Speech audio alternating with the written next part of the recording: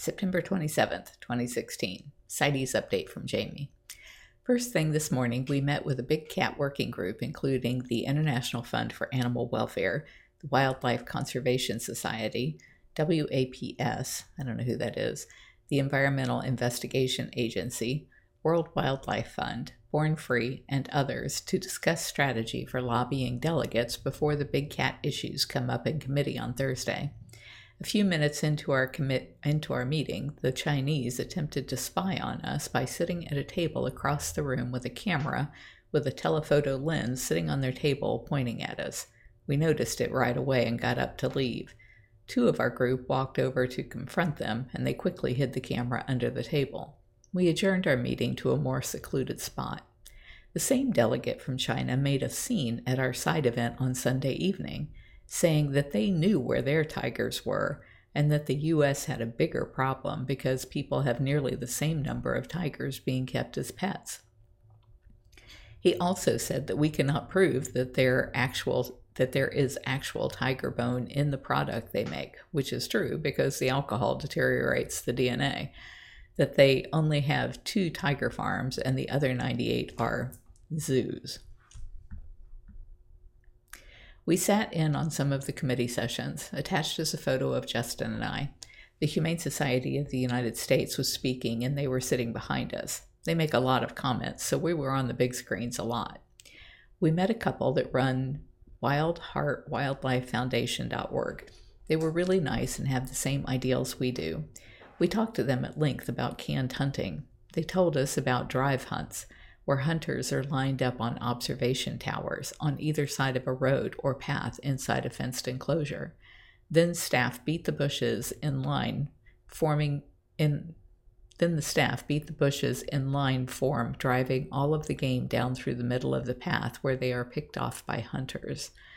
They also told us about canned hunts. Apparently the cats are housed in small enclosures and cared for daily by keepers. When they are chosen to be hunted, they are put into a large wild enclosure and then have a minimum of 3 days in the new space, after which the hunter is driven up to the cat, which is approximately 15 feet away. As soon as the cat sees people, it approaches, as it is used to being fed by people. Then it is shot. The other thing that is starting to get huge here in Africa is the use of tigers. African law only governs native species, so there are no laws protecting big cats like tigers.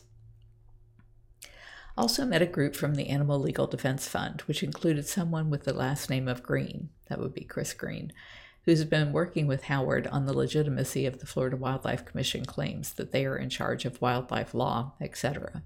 Good day overall. Listening in on committee talks can be very boring and very interesting at the same time.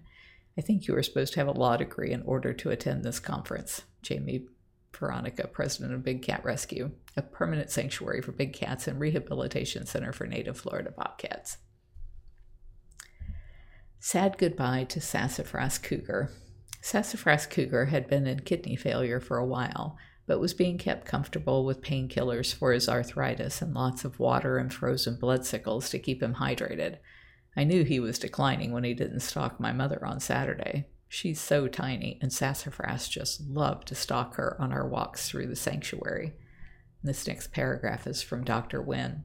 It says, although we examined Sassafras on Sunday and made changes to his medications, his quality of life took a turn for the worst. He was already in advanced kidney disease, and he had bad arthritis. He had been eating well and was interactive with volunteers, but last night things changed. He was no longer eating, and he was unable to move well. As with all of the cats, their quality of life is the most important consideration when determining if we should continue treatments for long-term diseases. Sassafras was euthanized this morning in the familiar surroundings of his cage. As he passed away, he left us with one last purr. In our minds, he was saying goodbye and thanking us for letting him go. Dr. Wynn. I'm glad we have 2 vets who love these animals so much, and am thankful that he is no longer suffering. I think we try to extend their lives too long, as I wouldn't want to be hobbling about with such advanced arthritis as most of these cats experience. I guess I can only take comfort in the fact that they sleep most of their latter years away. If you enjoyed these video blogs of my diary, Please like, share, and subscribe. Thank you.